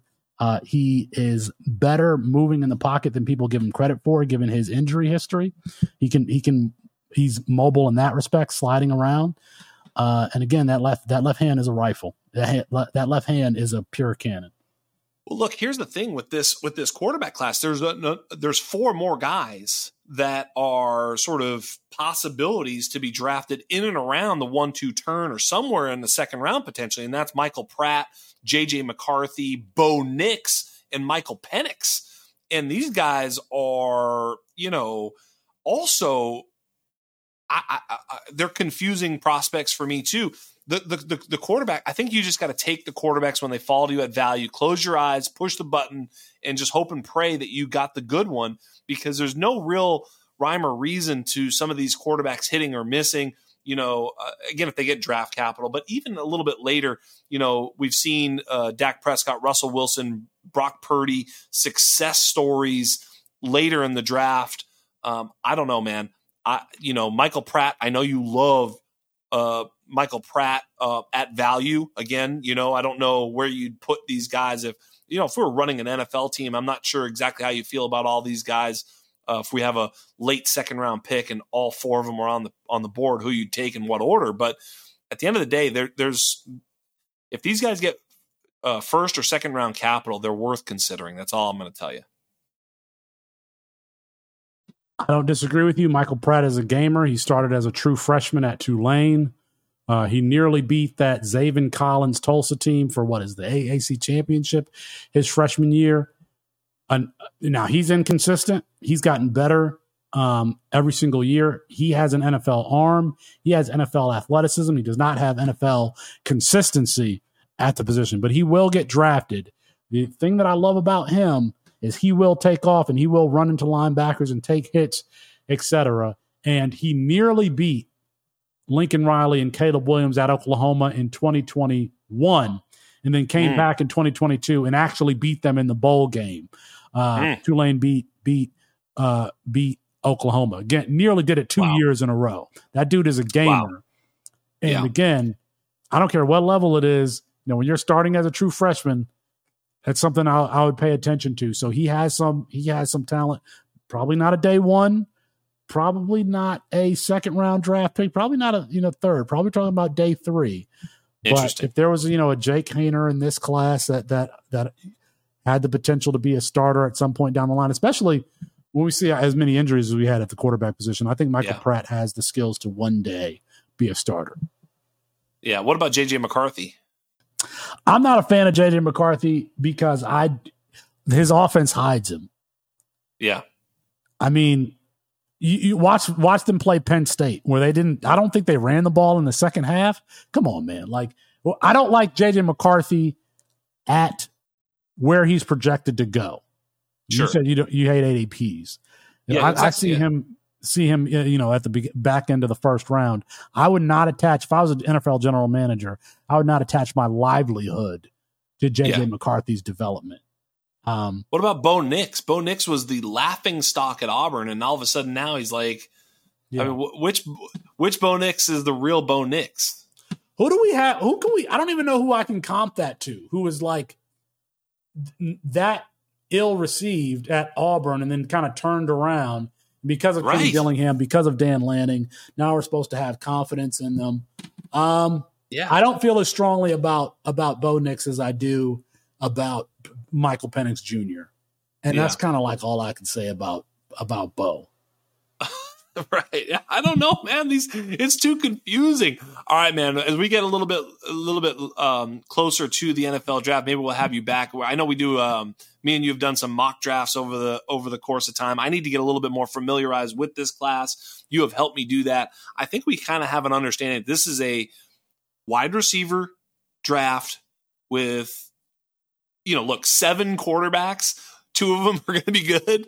Which ones? Go ahead and fucking go fish, and some late running backs. But I think that's what the class is. There's going to be some tight ends that step up. I don't even care about tight ends until after the combine. I want to see, I think we mentioned it last year on the show, me and you. We talked about Jalen Wademeyer. Remember Jalen Wademeyer was supposed to be good, and then all of a sudden he ran like a 5.1 40, and it was like fucking light him on fire. Shove him off the boat. He's done. These tight ends need to show that they can run a 4.75 or better. They have to be.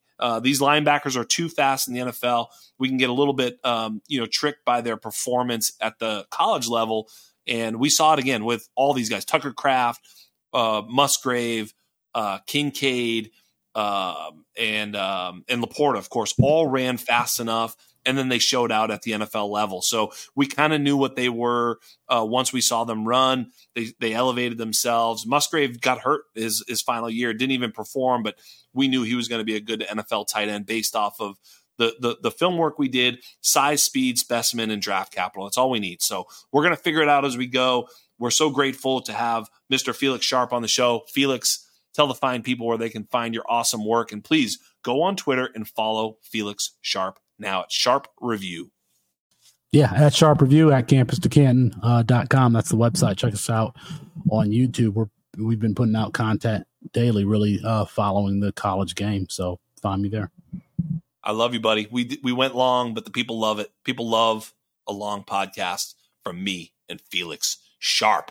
On behalf of everybody here at the Undroppables, on behalf of everybody here at the Undrafted, on behalf of the most angry elf in Philadelphia, the greatest podcast producer that has ever existed, is now just a sad Philadelphia Eagle fan, Mr. Michael P.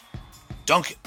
You have been joined by Mr. Felix Sharp. I am Jax Falcone, and we are out.